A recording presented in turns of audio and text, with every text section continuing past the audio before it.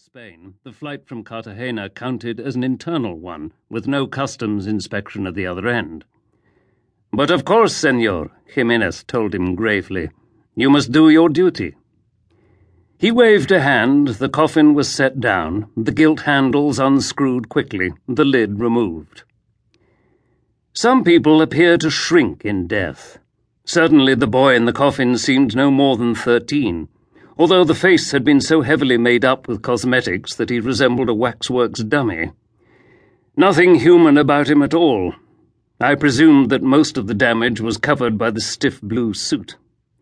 Jimenez took another pinch of snuff. The skull was crushed and the flesh completely removed from the left cheek by the impact. One would never guess now, of course. The customs officer crossed himself. "Amazing. You are a true artist, Senor Jimenez. Nothing less." "One must think of the parents," Jimenez nodded to his underlings, who replaced the lid, raised the coffin once more on the trestle and took it down the steps to the otter. The customs officer handed me the documents. "All would appear to be in order, Senor Nelson. I wish you a safe flight." He saluted and moved away, and Jimenez glanced up at the sky. "A perfect night for it if the weather forecast is anything to go by." "Let's hope so." I zipped up my flying jacket. I wouldn't like my passenger to have an uncomfortable ride. He permitted himself one of those brief graveyard smiles of his. "You know, I like you, my friend. You have a sense of humor where death is concerned. Not many people do." "It takes practice," I said. "Lots of practice. I'll be in touch." I went down the steps to the otter where his men had just finished stowing the coffin. I climbed into the cockpit, did the usual routine check, started the engine and ran her down into the water.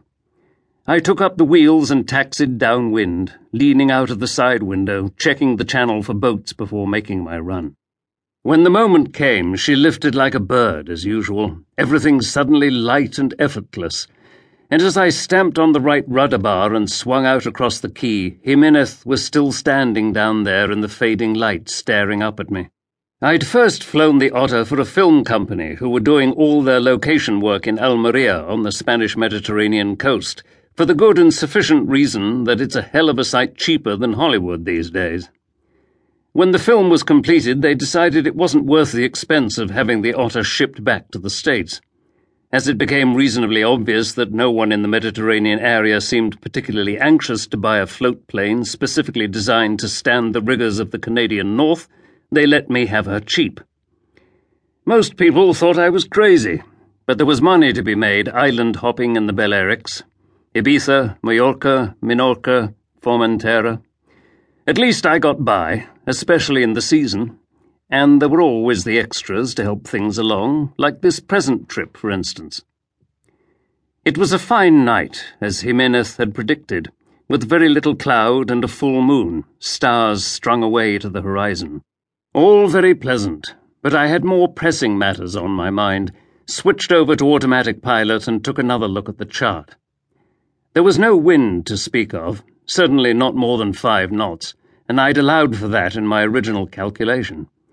There was really very little to be done except to check my figures, which I did, then poured a cup of coffee from a flask and smoked a cigarette. 38 minutes out of Cartagena, I took over manual control and went down to 2,000 feet. Exactly 3 minutes later, I got my signal right on the button. A blue light followed by a red, flashed 6 times, some private joke of Turks, who swore it was taken from the old China Coast signal book and meant, "I have women on board." I went down fast and banked across the boat, a 40-foot diesel yacht from Oran, to the best of my knowledge, although the background details were not really my affair. The red light flashed again, and I turned away into the wind, eased back on the throttle and started down. The sea was calm enough and visibility excellent thanks to that full moon. A final burst of power to level out in the descent, and I splashed down. I kept the engine ticking over and opened the side door. The motor yacht was already moving towards me. When it was 20 or 30 yards away, it slowed appreciably. I counted 4 men on deck as usual, with another in the wheelhouse.